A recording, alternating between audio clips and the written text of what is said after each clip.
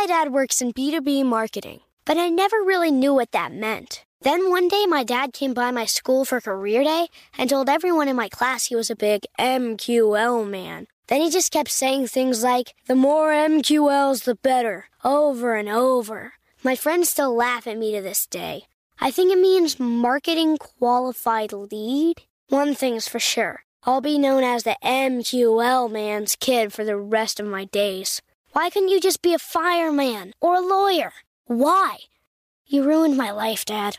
Not everyone gets B2B, but LinkedIn has the people who do. And with ads on LinkedIn, you'll be able to reach people based on job title, industry, likelihood to buy, and more. Start converting your B2B audience into high-quality leads today. We'll even give you a $100 credit on your next ad campaign. Go to linkedin.com/customer to claim your credit. That's linkedin.com/customer. Terms and conditions apply. LinkedIn, the place to be, to be. You know you've got a comeback in you. When you take the next step, you're going to make it count. For your career, for your family, for your life. You can earn a degree you're proud of with Purdue Global. Purdue Global is backed by Purdue University, one of the nation's most respected and innovative public universities. This is your chance. This is your opportunity. This is your comeback. Purdue Global, Purdue's online university for working adults. Start your comeback today at purdueglobal.edu.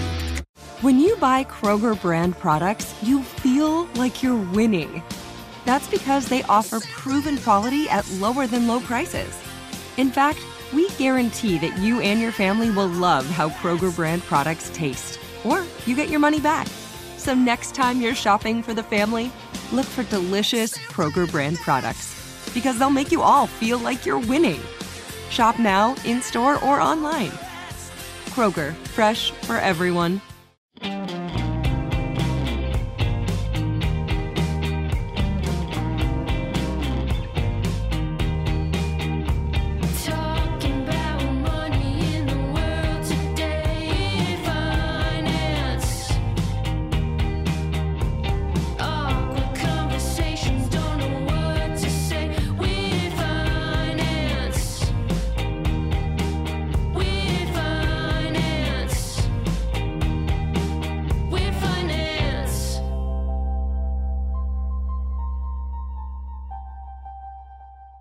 Howdy, hey, and hello there. Welcome to another episode of Weird Finance, where we try to help you feel a little less weird about money, one conversation at a time.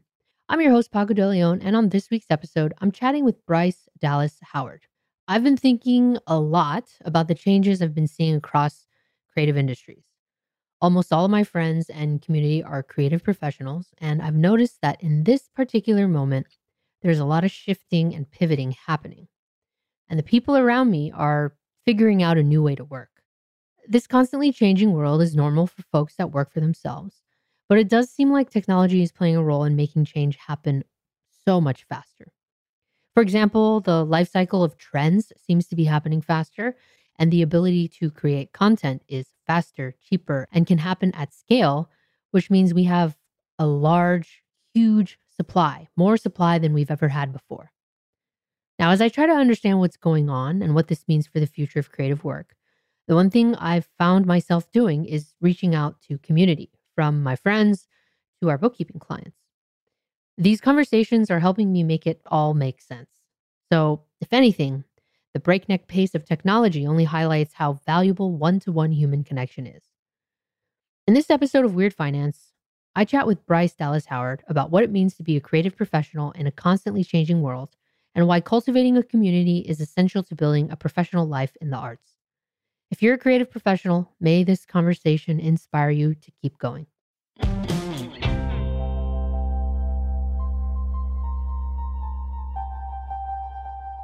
Bryce Dallas Howard, thank you so very much for just taking time out of your schedule to hang out with me and to chat about all the wonderful things you're doing. And of course, to talk about creative entrepreneurs and their finances. So thank you so much for coming on the show.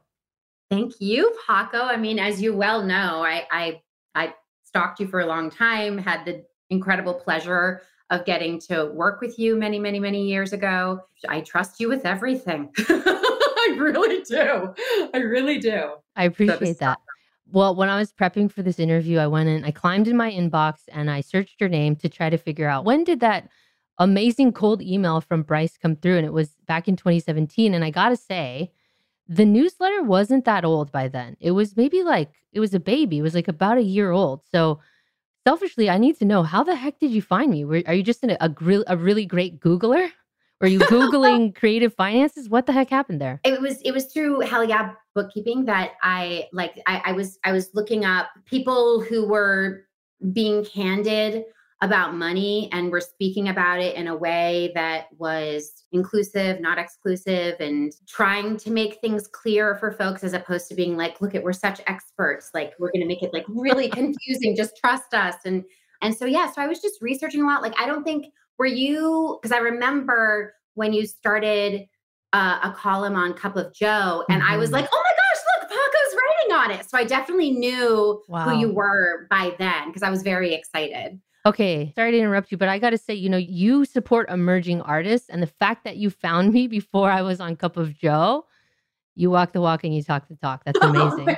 Paco, no, I mean, you are incredible. And also as as an entertainment entrepreneur, as a multi-hyphenate, as someone who is doing multiple things in multiple creative industries, and then also in the financial industry, like it's a really big deal. And I went through kind of a period of time where I was just really searching for answers, because I was raised in a really kind of specific scenario, which is that I was raised in immense privilege by parents who did not come from privilege and had very intense kind of like mindsets around it, and are, incredibly weird about money. And I say that with all the love in the world. And so when and then I started working professionally and, was financially independent by the time I was 19, 20. And so it like, my parents didn't want to give me advice about money, because they were sort of like, we don't know if we trust anything in the world about money, and stock market and all that kind of stuff. And so I was like, what do you mean? Like, where do I go for advice? Who do I trust? And then had kind of gone through a bit of a journey where it was just all of a sudden, like, with like very fancy business managers early on in my career, and just being like, I can barely afford to pay these business managers. But if I don't, then I'm potentially opening myself up to all kinds of financial liabilities and terrible mistakes and blah, blah, blah, blah, blah, blah, blah. And I kind of like went through this, we're sort of, I'm like a little bit older than you, I think, but we're like in similar, we're millennials, and, like bought a house in 2007, whoopsie daisy, made some kind of like critical errors, was very, very, very scared about investing, incredibly scared about investing. I spoke with an amazing woman named Amanda Clayman, who worked at the Actors Fund and gave me incredible advice. And that's you call the Actors Fund, and you get, the entertainment fund, you get advice for free. And I was sort of like, what is it to be freelance and like to be an actor? And you kind of get paid in weird ways, and what they say you're making, you take home maybe like 20% of that. But then you're paid in rebates because you work internationally, and what's my net worth? Am I negative? Like, what is it? And Amanda was so incredibly helpful, and it kind of opened my eyes to like, oh, I need to go to folks who really understand how to speak to creatives, and how to speak to creatives that aren't necessarily, it's not just like, oh, don't worry, we'll just take care of everything because you're just making so much. You're always going to make so much. And it was like, it wasn't that for me necessarily. And so I so remember just Googling and looking for, mentorship, like looking for guidance. And when I just found you, it was just such a huge aha, because of the way that you approached everything was so sensible. And I know I'm like going on and on and on, and I have a tendency to do this, but no worries, Bryce. Paco, I'm just like, I feel, having come from so much privilege, I am allergic a little bit to I shouldn't say allergic, but I react to people planning for a future that is limited to their own privilege and not kind of taking in the fact that like the future is like, this is like you, I'm assuming it's your, like you can swear on this, right? Yeah. Yeah. Yeah. It's like, it feels very fucked. Like it feels very fucked, especially in terms of, the economy and safety and it's, just a future on the planet. You helped me plan for this because I was like, I feel weird planning for a future that I don't know is going to necessarily be here. And you completely demystified all of it, but you're speaking from a place of possibility, but not rarefied possibility. Like actually what is this future that we are creating and how can we do it and how can we navigate it ethically and in a way that's not leaving ourselves, out of the picture. And I don't know why I felt so weird about it, but you made me feel a lot less weird about it in a way that changed my life. Changed my life, Paco. Absolutely. Wow. Yeah. I wasn't expecting this, Bryce, but thank you for saying that. I'm glad that whatever the hell I said, it landed and it's given you. I knew that I could trust you. Because a lot of people that I was working with are like such great people, but they're part of institutions. Yeah. And you just, it's like, listen, like, no offense, you're awesome. But like, it is like the institution is so broken and I'm so confused by it. And I know you're advocating for me, but like, it's almost impossible to fully advocate for me because of the institution and just being able to lift that veil and make it simple and be like, no, you do need to invest. Like, and you're not evil if you are, you know, like it's, all of that is really, like it helped my parents. I turned around and I was like, Mom, listen. I love that. Okay. Well, what I think you're getting at and, what you're feeling is what a lot of people are feeling right now, because I've been having a lot of conversations with creative folks and everybody has been like, things are just different. 2023 was a rough year for a lot of my friends who are in media and podcasting, making sponsored content on Instagram. Obviously, Hollywood was going through a thing in 2023 as well that really showed that the industry is changing. It just felt really unstable. And, you've been swimming in those waters your whole life, basically. You've been watching your parents, your dad, your grandfather swim in those waters. But I'd like to know if, what you've observed anecdotally from your own experience, does it seem even more uncertain these days than you thought it was going to be when you, let's say, first joined the industry? And how do you navigate that level of uncertainty?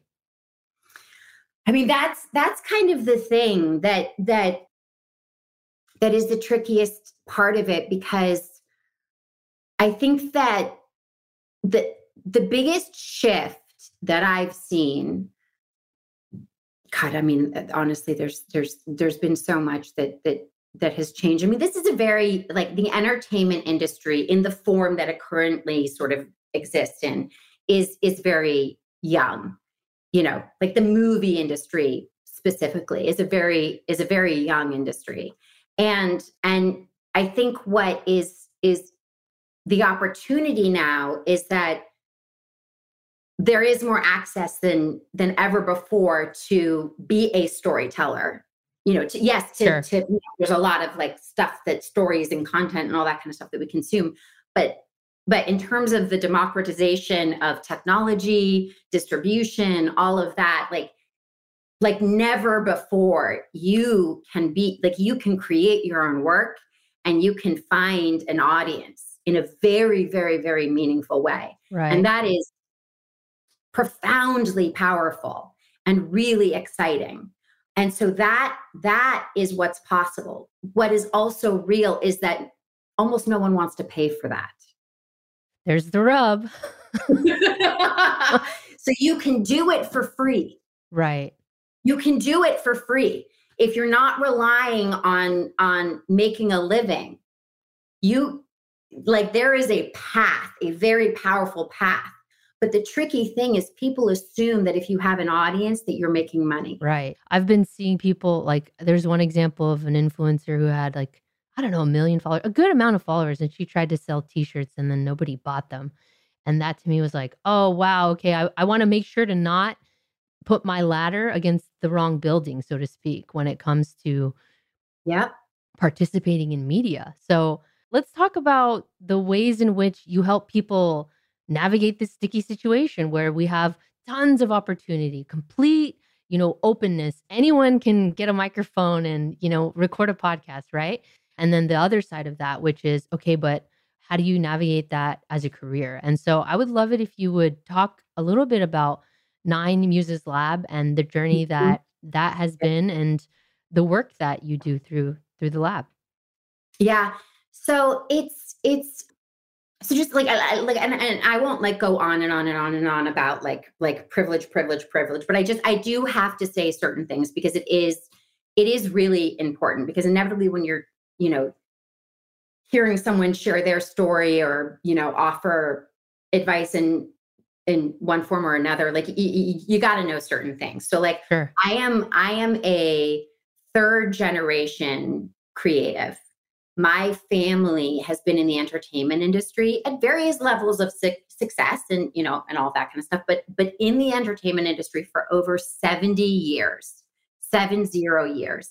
The entertainment industry is just about like a little over 100 years. So my kind of access and front row seat to multiple different versions of careers, male, female, director, writer, actor, failures, successes, all of it. I've had access to all of it. And the insights that I've been privy to is like, I mean, it is beyond invaluable because it's all been normalized. All of it has been normalized for me. And what I noticed when I first went to college, yet another huge privilege. I went to a liberal arts college. I went to a college to study acting. I mean, that is like, that's like, like what I can't even believe that that's a thing. And so when I went to college, so already the folks who I'm with have gone through so much to get there. And so many people in their lives have made so many sacrifices in order to be like, yeah, my kid is like going to be an actor, like whatever, going to take their shot at being an actor. First thing that I noticed was that there was a real expectation that you were going to make a living early. And I was like, oh no, people don't know. People don't know that, like, and also that the idea was that if you had other jobs, that was a failure. Wait, okay. I want to clarify here. So you're saying that when you went to college to study acting, the narratives you were hearing were you're going to make it early on. But the reality that you're saying you saw because of the privilege of observing your family in the industry was no. Nothing is guaranteed. And that's not always how it works out. Is that what you're saying? And it's not even making it. It's that if you make it, that you're able to support yourself. That's Right. the lie. Mm-hmm.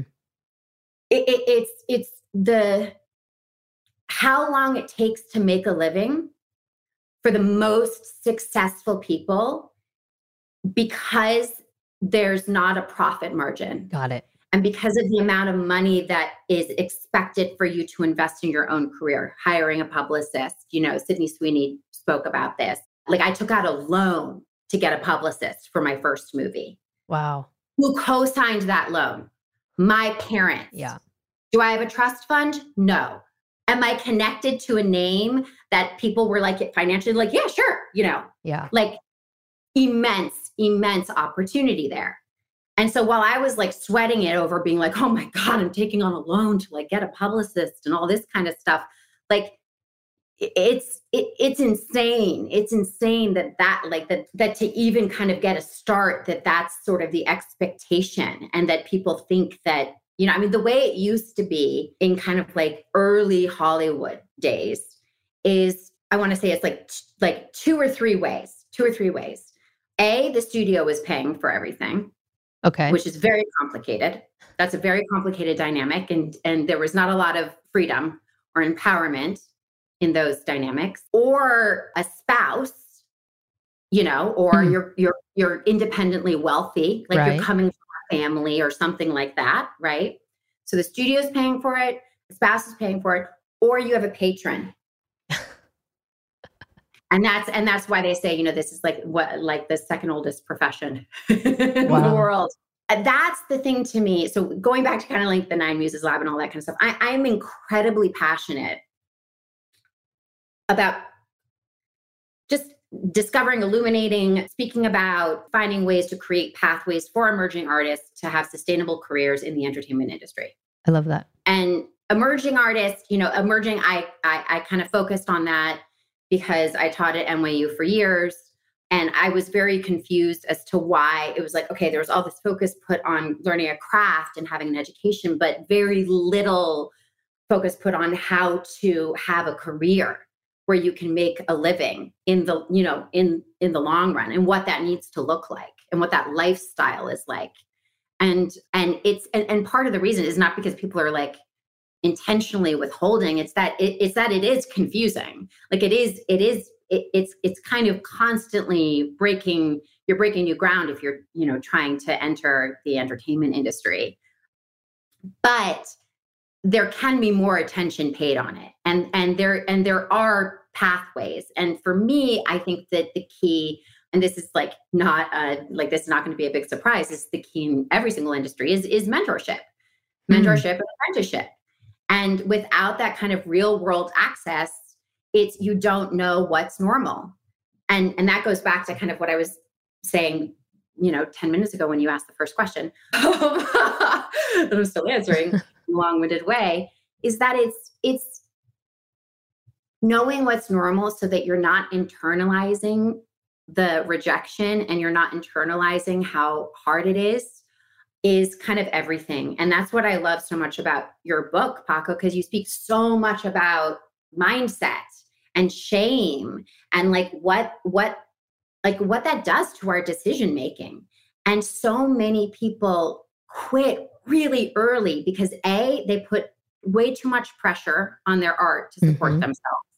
Way too much pressure, which is totally also understandable. Of course, it's like you want to motivate yourself and all of that, but that is sort of a generational thing. I think now folks understand the hustle more, whereas more when I was in my early 20s and stuff, a lot of people thought oh no, I need to be a tortured artist and starving artist and if I just can starve for long enough and it'll work. It's oh no.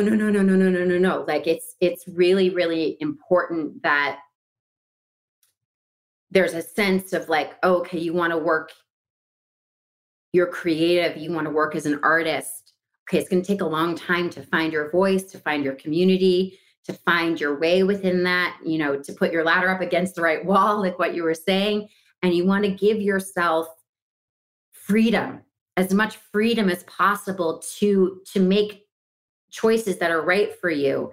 And so how do you not kind of put that on your art so that you're suddenly having to earn a living doing creative things? Because the second that happens, unless you have amassed a savings, it's so intense for the brain. It's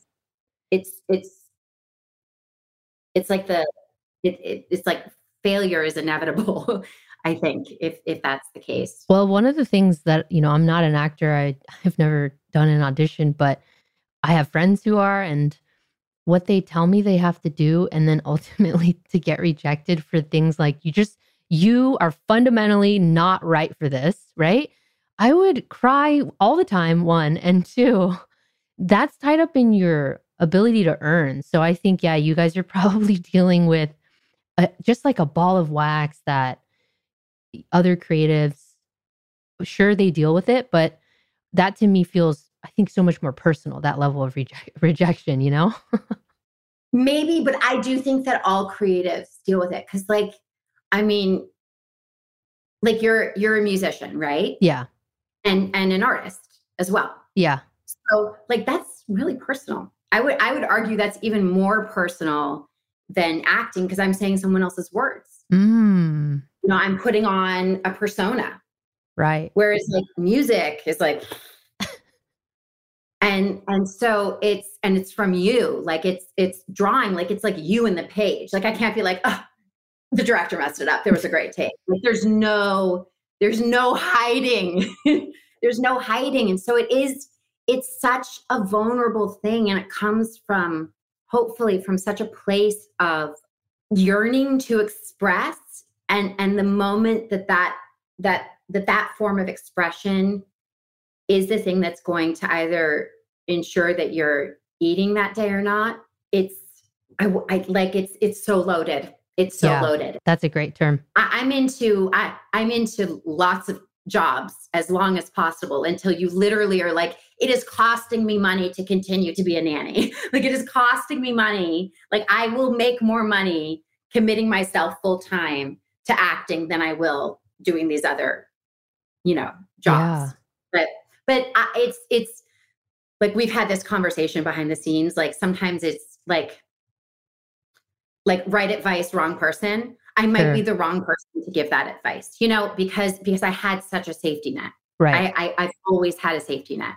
So it is more about, I think, finding ways for you to feel empowered, finding ways for you to feel secure, and committing early on to your financial life being something that is like, the stability of your financial life is paramount. I agree. Not something to I hate to say this, to sacrifice for your art. Isn't that weird? But I mean, I'm talking about survival here. I'm talking about survival. Like, it's like, I'm not saying like, well, listen, oh, you want to go like, buy a house and go on vacations. Like I'm talking about the, like, you don't want to jeopardize your survival for your art. Yes, I agree with you. And to be fair, I have the same advice. So maybe it's right advice, right person if I say it, right? Why don't you say it, Paco? Why don't you say it? And so the way that I live my life, I run a bookkeeping agency. We have a book of between 50 and 60 clients. I have 4 bookkeepers. That is my day job. So during the day, I am taking calls with clients. I am writing emails, creating rate sheets. I'm thinking about that. But I also have the podcast and I write on the blog and I've got a book. But I would not be able to survive off of a book deal that trickles out the payment over 3 years. I would not be able to survive off of, the podcast payments.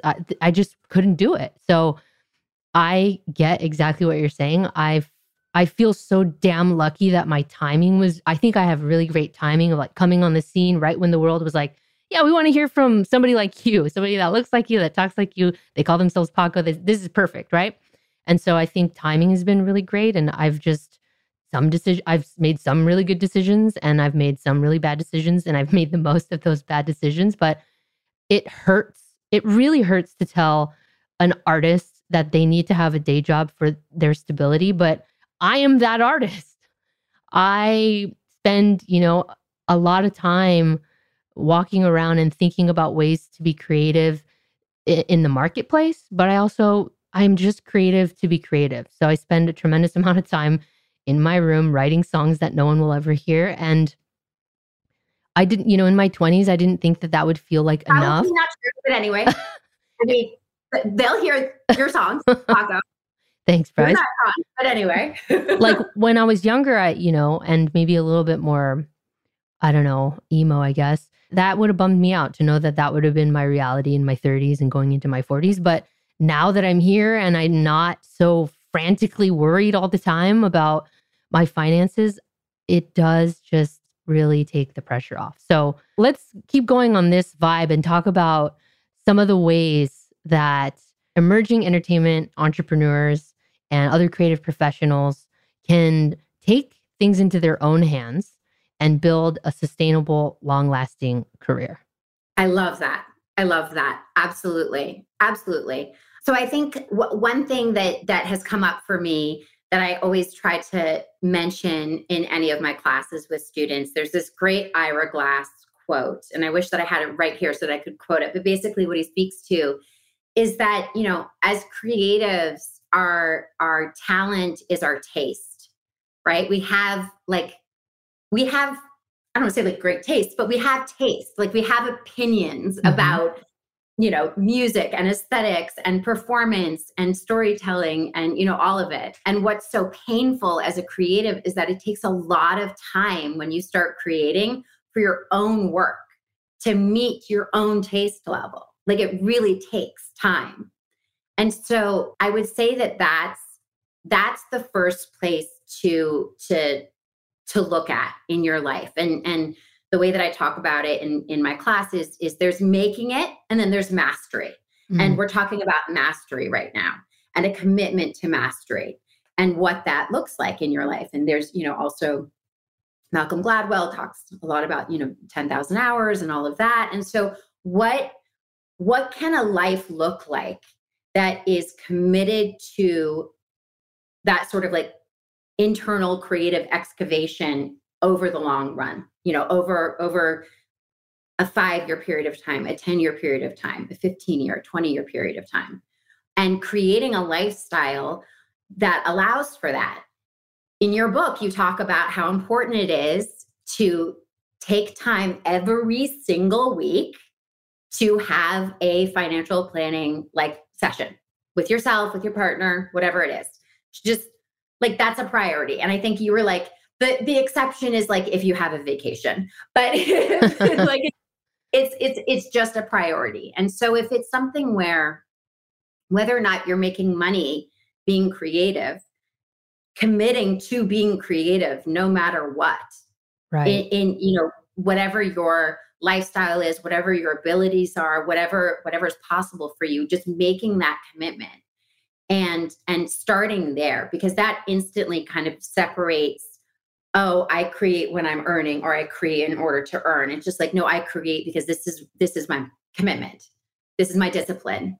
This is what a path to mastery looks like, just on a very kind of like simple level. And then separately from that, thinking about making it.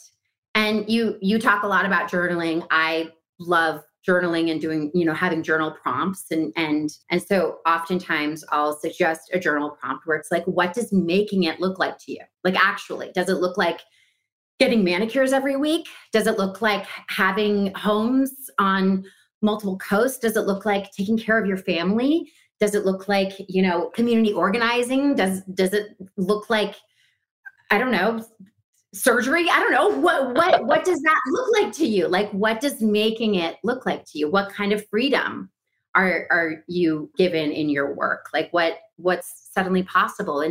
And the more that kind of what making it, because it's like unapologetic, right? Like it's like not being guilty about it. What that looks like for you and getting very, very, very, very clear.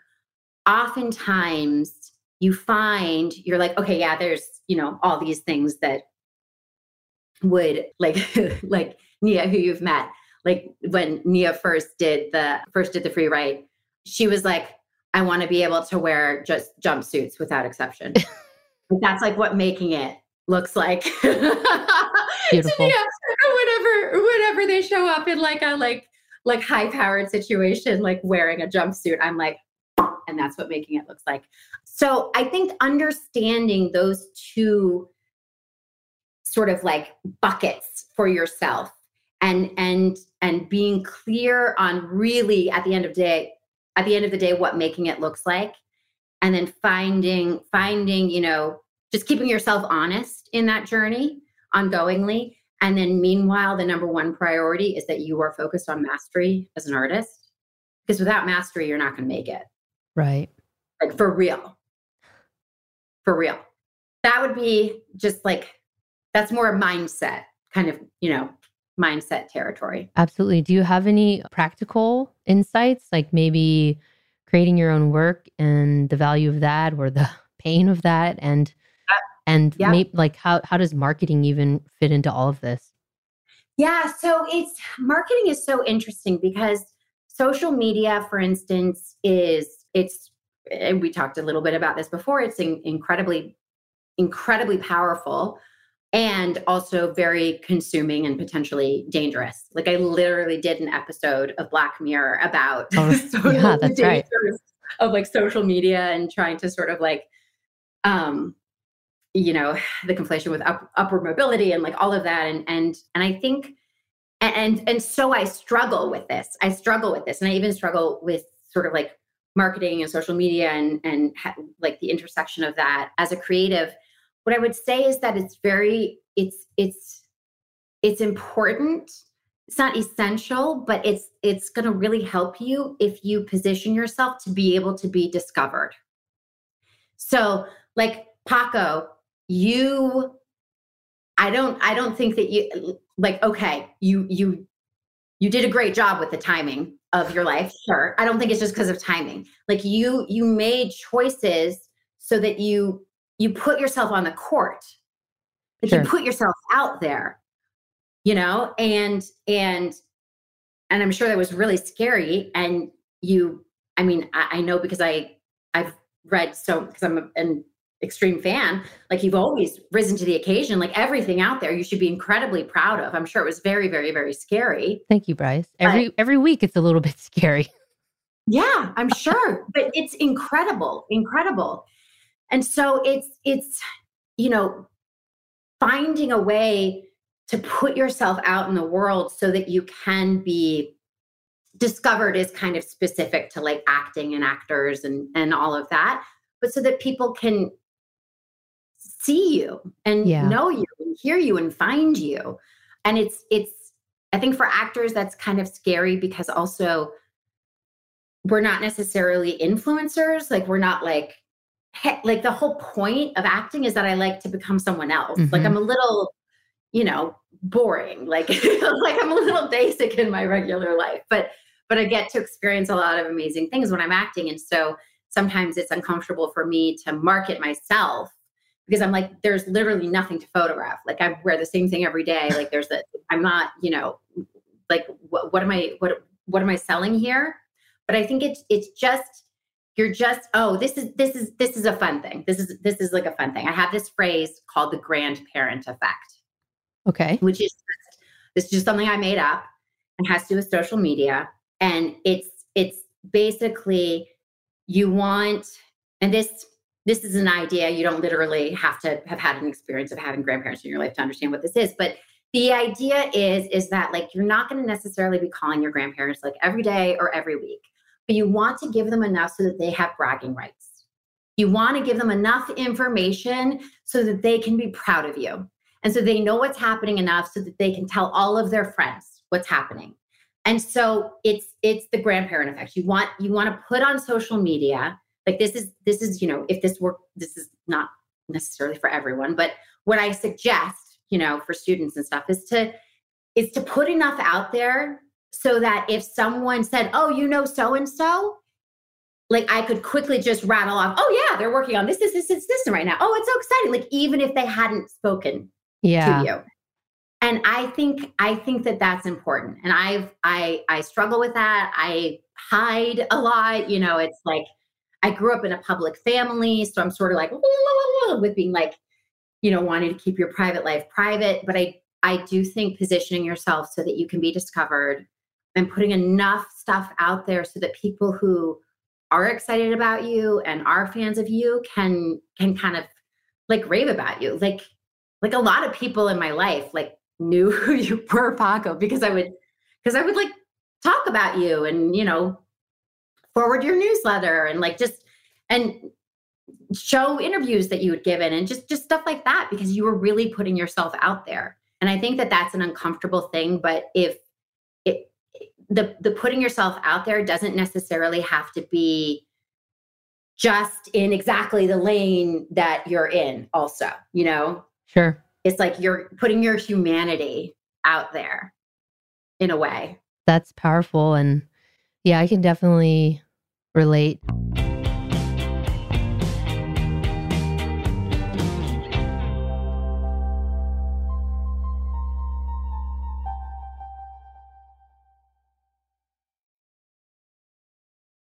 My dad works in B2B marketing, but I never really knew what that meant. Then one day my dad came by my school for career day and told everyone in my class he was a big MQL man. Then he just kept saying things like, the more MQLs, the better, over and over. My friends still laugh at me to this day. I think it means marketing qualified lead. One thing's for sure. I'll be known as the MQL man's kid for the rest of my days. Why couldn't you just be a fireman or a lawyer? Why? You ruined my life, Dad. Not everyone gets B2B, but LinkedIn has the people who do. And with ads on LinkedIn, you'll be able to reach people based on job title, industry, likelihood to buy, and more. Start converting your B2B audience into high-quality leads today. We'll even give you a $100 credit on your next ad campaign. Go to linkedin.com/customer to claim your credit. That's linkedin.com/customer. Terms and conditions apply. LinkedIn, the place to be, to be. AI might be the most important new computer technology ever. It's storming every industry, and literally billions of dollars are being invested. So buckle up. The problem is that AI needs a lot of speed and processing power. So how do you compete without costs spiraling out of control? It's time to upgrade to the next generation of the cloud. Oracle Cloud Infrastructure, or OCI. OCI is a single platform for your infrastructure, database, application development, and AI needs. OCI has 4 to 8 times the bandwidth of other clouds, offers one consistent price instead of variable regional pricing, and of course, nobody does data better than Oracle. So now you can train your AI models at twice the speed and less than half the cost of other clouds. If you want to do more and spend less like Uber, 8x8, and Databricks Mosaic, take a free test drive of OCI at oracle.com/strategic. That's oracle.com/strategic. oracle.com/strategic. Trinity School of Natural Health can help you be part of the fast-growing health and wellness industry. With an education that empowers communities, Trinity grads can change lives by applying natural health principles and techniques in holistic practices or stores selling nourishing health products. Offering 19 online programs that fit your busy schedule, you'll get training to help turn your passion into a career. Enroll today at trinityschool.org. That's trinityschool.org. I bought another pair of shoes online, and I didn't even need them. It just popped up as an ad that said they were on sale, so I didn't even think twice before buying them. Ah, yes, the struggle against impulse purchases is so real. They get the best of us sometimes. How often does this happen? Honestly, more than I'd like to admit. I just can't resist a good deal. When it comes to sales, the fact that the deal could expire is one way these companies make you feel a sense of scarcity and urgency to buy. One way to fight against this is to wait 24 hours before buying. If you still want it the next day, then consider it. And if it's gone, maybe you didn't really need it anyway. I never thought about it like that. I'll definitely wait before buying, and I'll definitely consider how sales tactics are influencing me. Now I know. And knowing is half the battle. Weird Finance. Weird Finance. Weird Finance. Weird Finance. The analogy that I like to make is if it's your goal to have somebody knock on your door and ask you, hey, would you like to do a thing? Would you like to do a creative thing with us? Right? Normally, they're not just going to like shut their eyes and point on a Google map and knock on a random door. They're going to knock on the door of somebody they've seen doing something relevant to the project that they have in mind. So that's how I like to think about it. It's scary to put yourself out there and to market. I know a lot of creatives are probably even sitting there going like, yuck, I hate that word, marketing. I like the way that you put it, putting your humanity out there. The other perspective that I think about when I think about marketing is I'm just a person who, wants to connect with another person. And I think about that person as I'm writing something or recording a podcast or whatever it is we're putting out there. So I think that can make it a little less daunting as well. Yeah, I think so. And I think also acknowledging like it does take courage to do that. And it is hard. Like it's hard to be like, all right, I'm going to like turn the camera on myself and I'm going to say this thing, or what do I want to say? Or, what can I uplift? And it's definitely easier to hide out. Not to say that it's bad to hide out, because I do think that, having like, it's like privacy above all else. Like, you shouldn't put yourself out there if you feel uncomfortable. Like, you shouldn't feel that pressure, but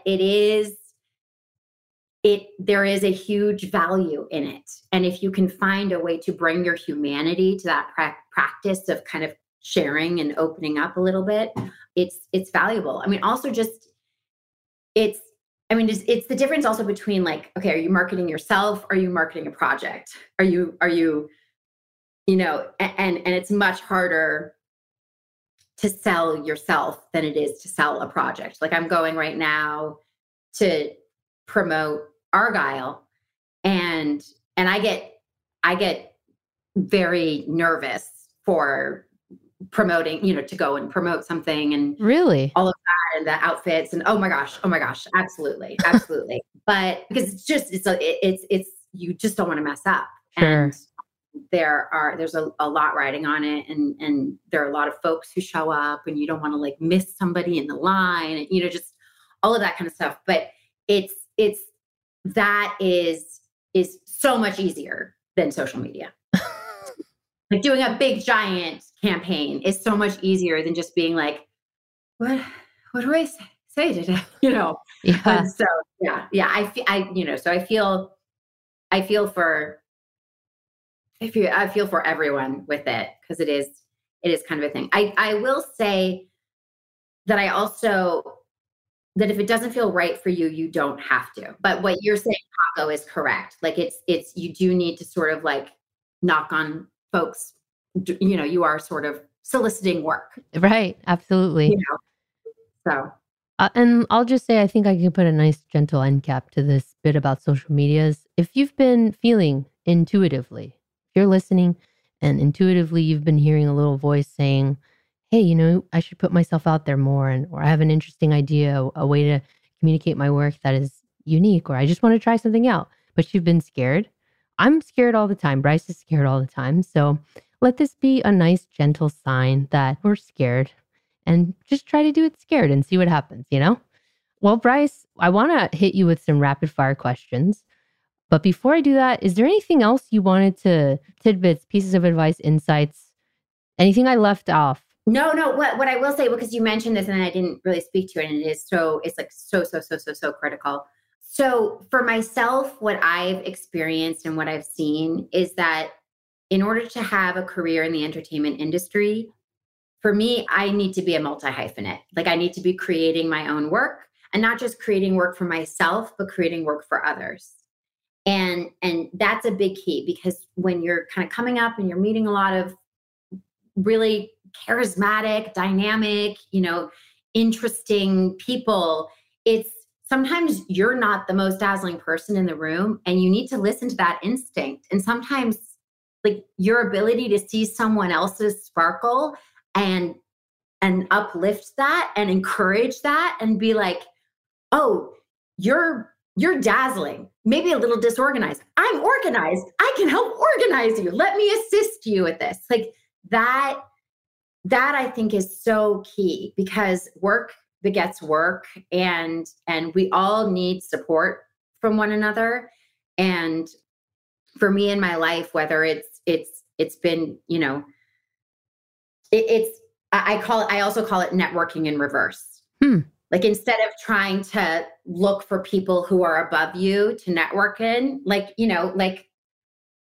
network like horizontally, network in reverse. Like, I always say that with my students. I'm like, I'm just vying for a job that I'm hoping that you all are going to give me. When you're all calling the shots, basically. And so this idea of looking at your career, not just for yourself, but as a career amidst a community of creatives, and finding opportunities for the creatives that you are like, oh my God, like, this is like, if this person is not, if their work is not getting out there, a crime is being committed. And just having that attitude about as many people as as possible in your sphere of influence, and then see what happens, and that might look like actually actively creating projects with them. That might just be about like keeping tabs on them and seeing if there are like critical moments that you can kind of like maybe just be like rah, rah, rah, or bringing material to them, just being like, I'm just a huge like fan. I really just want to work with you. And sometimes also like for me, I happen to like my friendships are often through work because I'm like, that's how I connect the most. And I have had friendships where I still haven't worked with the person in the way that I would want to, but oh my God, like I am invested in their career, like invested, like all I want to do, like I will never forget in college, there are there are a few people, but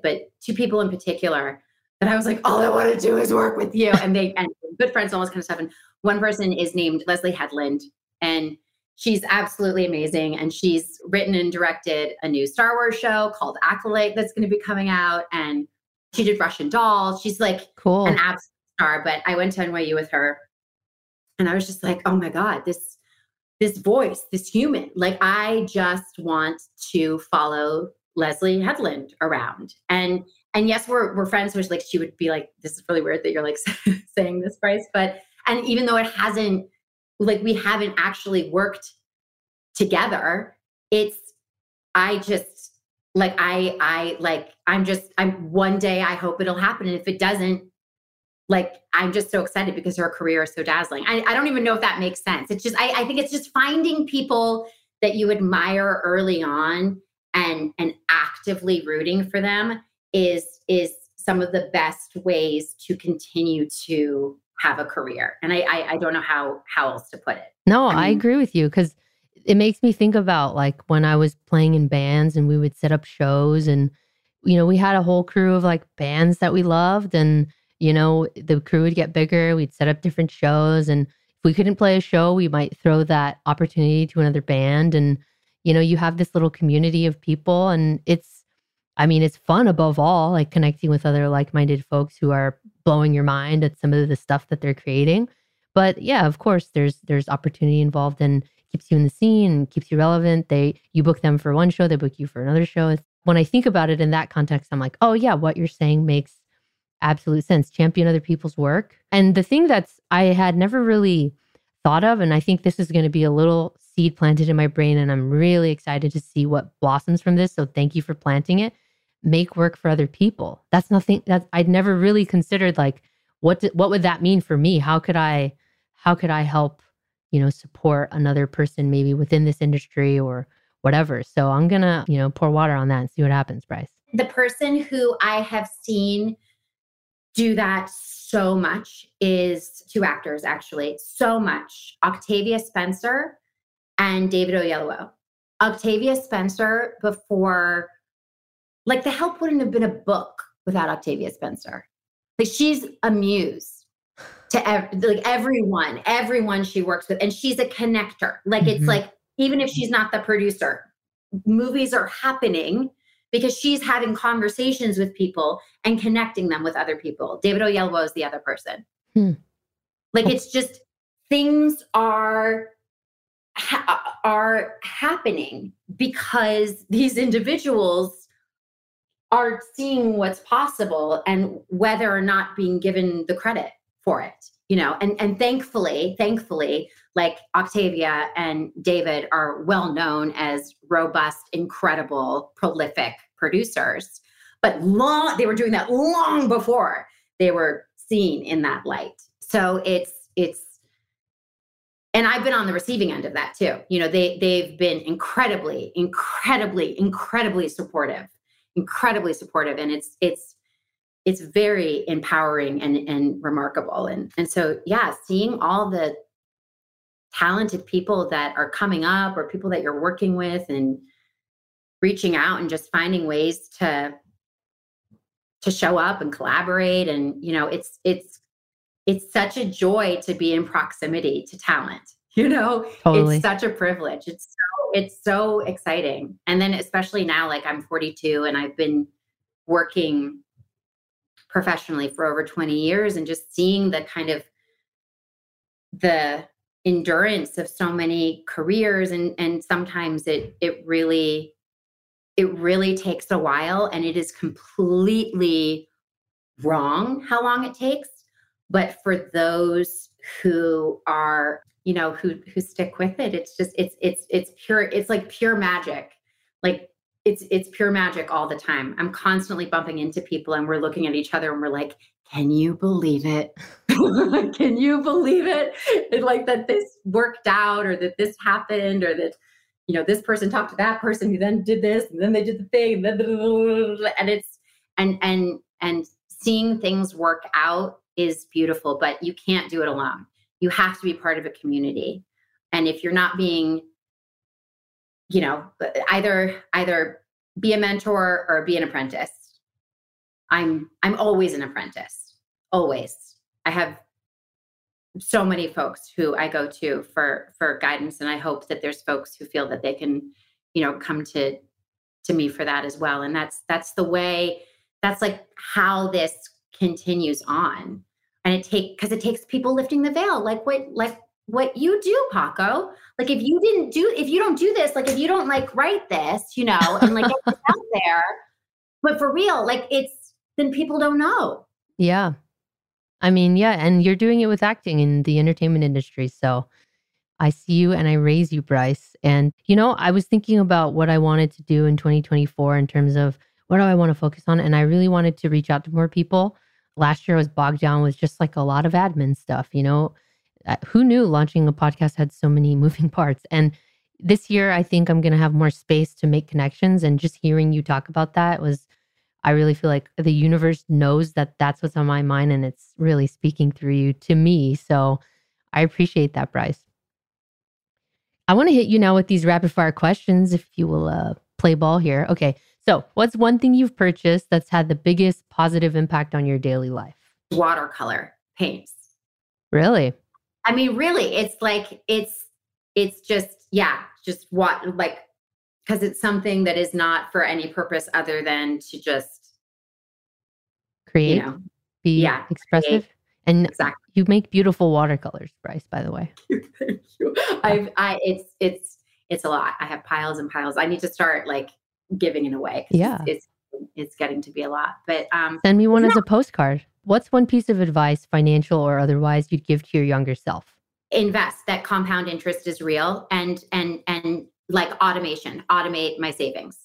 Automate it. Don't just rely on yourself to do it on your own. Just send off, 10%, 20%, 30%, whatever it is. Love it. 5%. I love it. A woman after my own heart, Bryce. Well, you taught me that, Paco. I'm curious, did you have any financial superstitions growing up? Not superstitions, just like I just didn't trust the the stock market and just financial institutions in general, just feeling very suspicious of all of it. I would say that's kind of a superstition because you think like if you put your money here, then you're going to lose it, right? Yeah. Yeah. Yes. Yeah. It was like if you might as well assume you don't have it. Right. Set it on fire. Throw it out the window. Yeah. Yeah. And that if you put it in, that you'll never have access to it again, and it might as well be gone. And if an emergency happens, that you won't have access to it. And so the best thing you should do is just hold on to it and put it under your mattress, which is not the best thing to do. Which is not the best thing to do. Definitely not. Okay, last one for you, Bryce. So you're going to have to get a little bit vulnerable here if you don't mind. But do you have any financial fumbles that you can look back on and laugh at? Oh my God. I mean, there's a lot that I can like wince at. Like laugh at is like, I don't know if I have like total distance from everything. I would say that just the biggest, dumbest fuck move my life was like taking out a loan for a house and not paying interest for a long time. Wasn't that stupid? What do you mean? You had a mortgage, right? You had a loan, like, you're supposed to pay, you pay interest, you make interest payments, but not paying down the principal. Oh, that's what like, yeah. Paying down the principal at all. Right. So it was like, it was just like staying at like a plateau place but for far too long. But I've made so many just so like I've made lots of mistakes because I haven't checked things in advance where it'll be like, oh, sure, send me a bill. And like I would just be like, what do you mean this is $20,000? Like it just not getting like, Yeah, not asking, right? Not just doing this. Yeah. Yeah, me too. I do that too. because I don't want to hurt anyone's feelings. Yeah. And so I won't ask like, so what's your rate? What's like, what do you think the budget is going to be for this? Specifically, what I'm thinking about is an instance where very, very, very early on in my career, because I've never been sample sized, the studio would hire a stylist who would then take my credit card and go buy things that was my size. And I got a bill one year for $40,000. That's rough. And it was because I was pregnant. And so there were no clothes like that they could borrow. And I was just like, what? What? I was like, return everything. Oh my Everything. God. And I was just like, who goes out of, like, who can pay for this? Yeah. Who can pay for this? And so, there's, like, I talked to an actress who is very petite and she was nominated for an Oscar, and the stylist showed up, same thing, like needed a credit card, and she had like 4 roommates, like not in a position to be buying like really crazy things. And the stylist showed up the morning of the Oscars with a pair of shoes that were $900 and was like, these are your shoes. And she was like crying before going to the Academy Awards because she was being like forced to wear these shoes that she knew was gonna, like, she wasn't gonna be able to pay rent the next month. Like that's crazy. That's twisted. That's really twisted. Dang. That's really twisted. Well, Can I ask you, or do you have more? Yeah. Do you have more rapid fire? No, those are all my rapid fire, but let's turn the tables. What do you want to ask me? Okay, let me see. I have a little list. Dun, dun, dun, dun, dun, dun.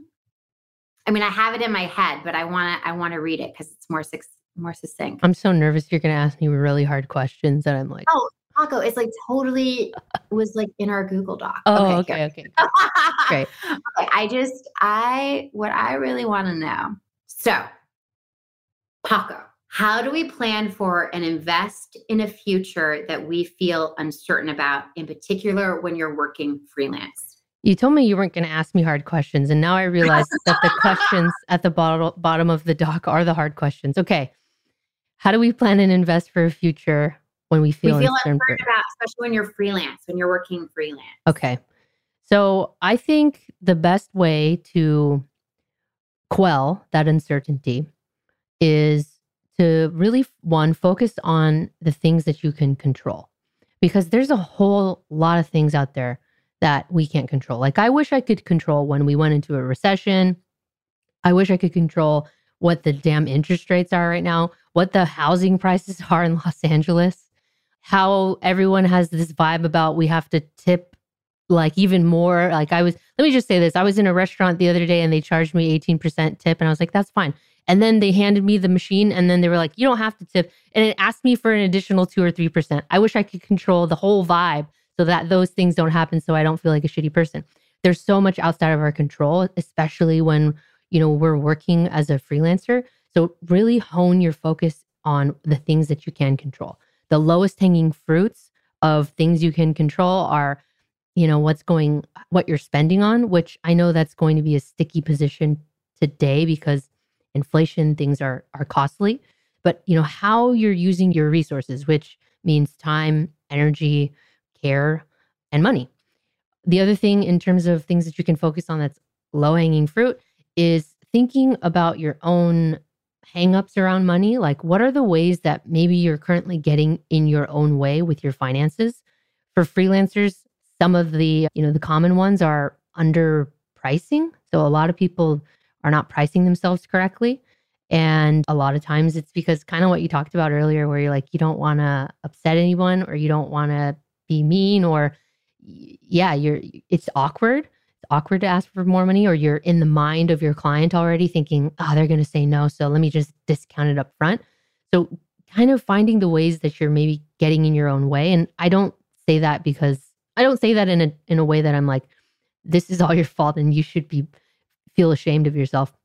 I just mean that, we're all weird about money. So once you explore why you're weird about money, that's the first step to changing, not being a little bit less weird about money, and then changing your behaviors when it comes to how you might be acting that on the outside looks like self-sabotage, but on the inside, it's because you have like this friction of like these mixed messages and what you want versus what you believe.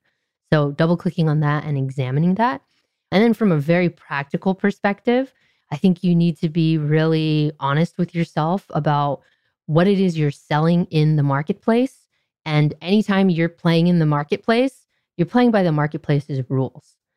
So, when it comes to providing a service or selling a product and you want to be able to make money to live off of that, you can't just go off of, what feels right for you. You do have to take into account how other people are valuing the thing that you're making. What problem does it solve for them? Even art solves a problem, but you can still look at it through that lens, right? And being realistic and honest about operating in the marketplace. And if you don't want to operate in the marketplace, then don't. But then there are other compromises that you have to make as a person trying to live on planet Earth because we need money. So there's that. And then I would say, understand that your brain is really old technology and it wants to focus on bad things because that's what allowed human beings to survive thousands of years.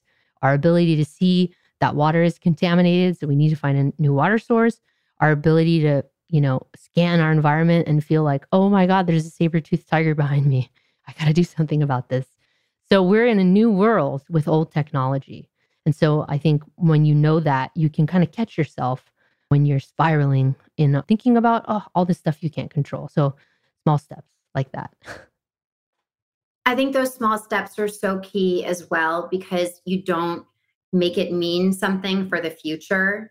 And that's kind of what I was saying about like, the normalization of what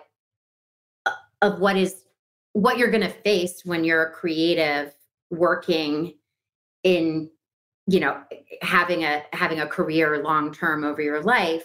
Like there's going to be different seasons. There's going to be like different challenges. There's going to be things that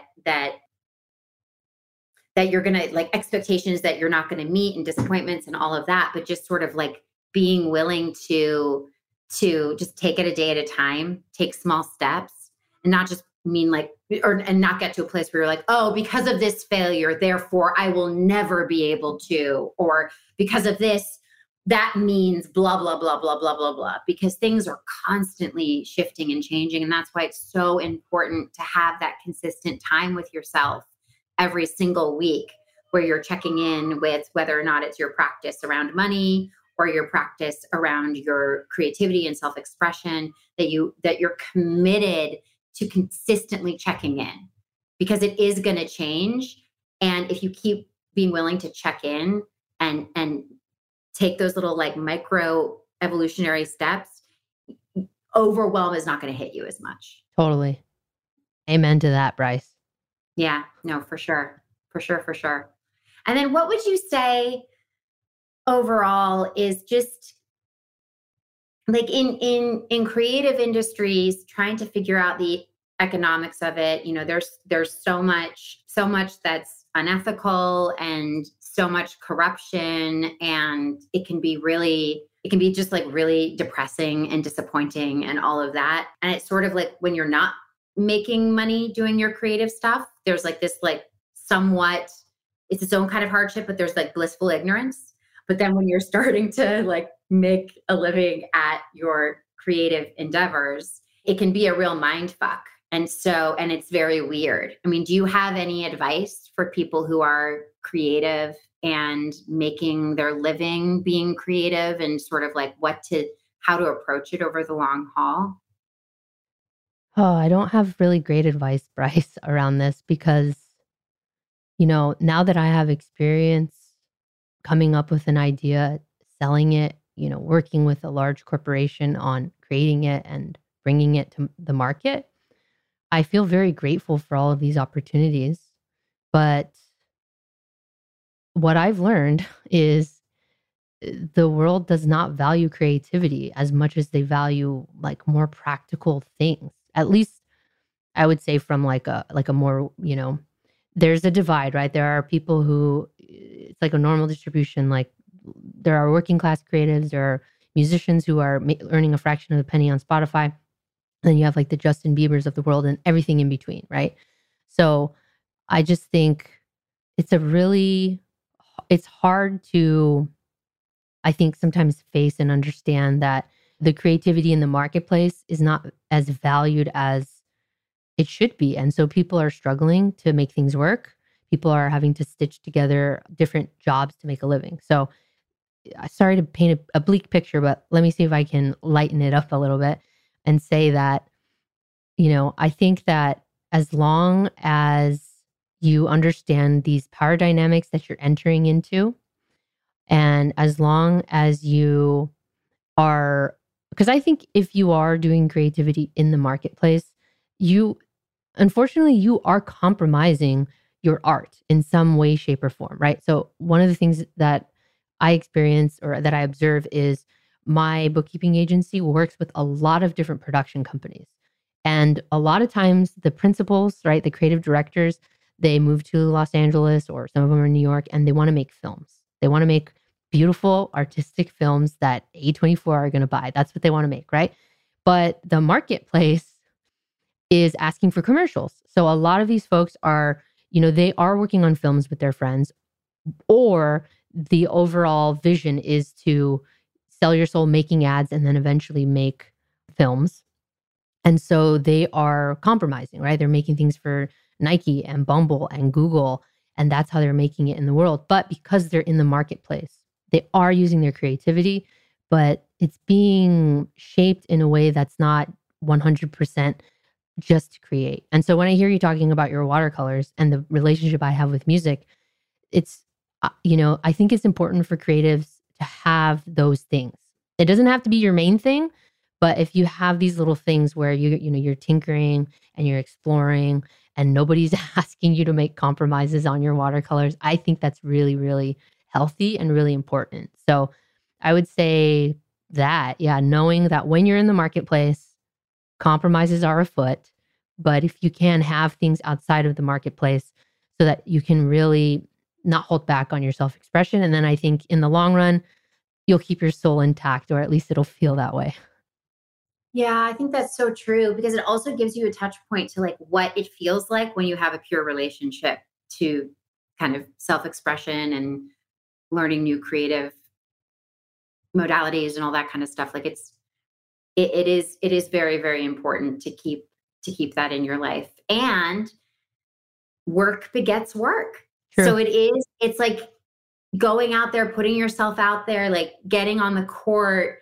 It's compromised, and you see sort of like how people do it, all the different ways that people approach it. And it's really interesting. It's really, really interesting. I've gone into some creative experiences where like stuff that's like for art, like we're doing it for art. And I'm like, why does this feel so oppressive? And then I've been in situations where we're like, I know we're doing this to like just for money or whatever, but this feels so creative. This feels like this is using every single brain cell that I have. Like it's you can never kind of guess where things are going to land with different projects, but being in opportunities where you can just work and collaborate and all of that is certainly the goal.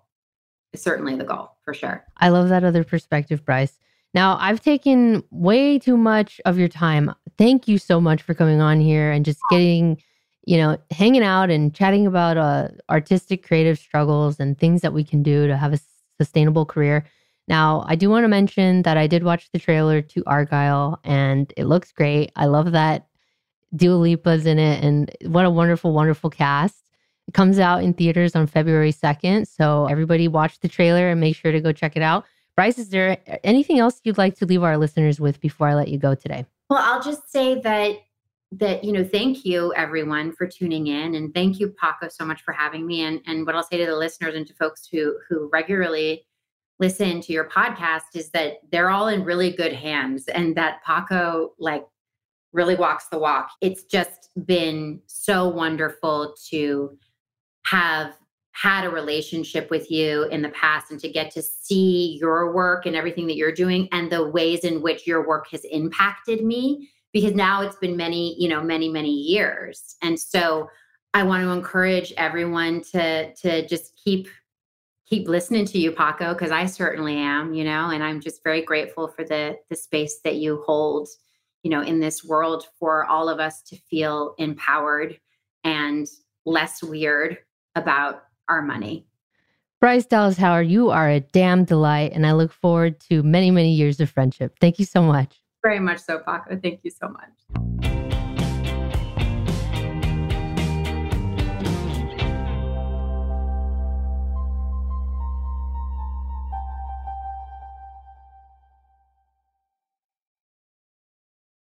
Trinity School of Natural Health can help you be part of the fast-growing health and wellness industry. With an education that empowers communities, Trinity grads can change lives by applying natural health principles and techniques in holistic practices or stores selling nourishing health products. Offering 19 online programs that fit your busy schedule, you'll get training to help turn your passion into a career. Enroll today at trinityschool.org. That's trinityschool.org. Live Nation presents Concert Week. Now through May 14th, get $25 tickets to over 5,000 shows. That's up to 75% off a summer full of your favorite artists like 21 Savage, Alanis Morissette, Cage the Elephant, Celeste Barber, Dierks Bentley, Fade, Hootie and the Blowfish, Janet Jackson, Kids Bop Kids, Meghan Trainor, Peso Pluma, Sarah McLachlan. Get tickets to more than 5,000 summer shows for just $25. Until now through May 14th. Visit LiveNation.com/Concert Week to learn more and plan your summer with Sean Paul, Sum 41, 30 Seconds to Mars, and Two Door Cinema Club. We went from normal life, healthy child to acute lymphoblastic leukemia, or B-cell ALL. The St. Jude team came up to get CJ via ambulance. Shortly after that, I noticed a rainbow. It meant that there was hope. We were driving into hope.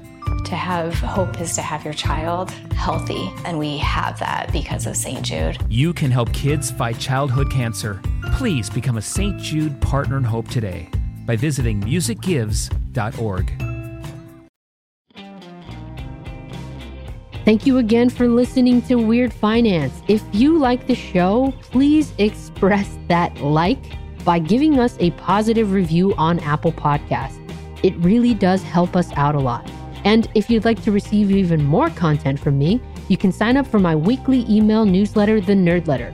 Each week, I'll send you a short email of things I've read and recommend. Sign up for it at thehellyeahgroup.com. Here we are at the end of another episode of Weird Finance, an iHeartMedia production, and just would not be possible without the help of many wonderful, caring, hardworking, and talented folks like my producer, Ramsey Yunt. He produced, edited, did some sound design, and he even sang a little bit on this episode. Thank you to my friends Jenna and Andrew Parker for lending your voices for this week's PSA. Our theme song was written and performed by me and my dear, dear friends, Jenna Parker and Andrew Parker. If you have any comments, questions about money, suggestions, or you want to be a part of the show, give us a call at 833-ASK-PACO. That's 833-275-7226, or send us an email at weirdfinancepod@gmail.com. That's it. We'll catch you here next week. In the meantime, take care.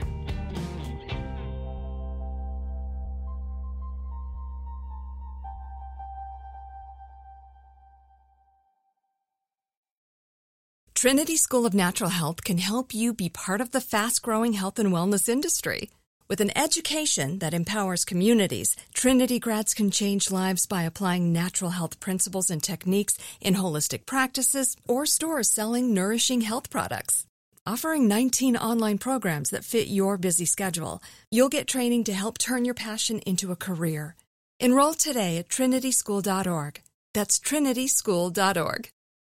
Live Nation presents Concert Week. Now through May 14th, get $25 tickets to over 5,000 shows. That's up to 75% off a summer full of your favorite artists like 21 Savage, Alanis Morissette, Cage the Elephant, Celeste Barber, Dierks Bentley, Fade, Hootie and the Blowfish, Janet Jackson, Kids Bop Kids, Meghan Trainor, Peso Pluma, Sarah McLachlan. Get tickets to more than 5,000 summer shows for just $25. Until now through May 14th. Visit LiveNation.com/Concert Week to learn more and plan your summer with Sean Paul, Sum 41, 30 Seconds to Mars, and Two Door Cinema Club. This is it. We've got an Amex Platinum Pro on our hands, ladies and gentlemen. We haven't seen anyone relax like this before in the Centurion Lounge. Is he connecting to complimentary Wi-Fi? Oh, my. Look at that. He is. And you will not believe where he's going next. The Amex dedicated card member entrance for the win. Unbelievable. When you get travel perks with Amex Platinum, you're part of the action. That's the powerful backing of American Express. Terms apply. Learn more at americanexpress.com/withAmex.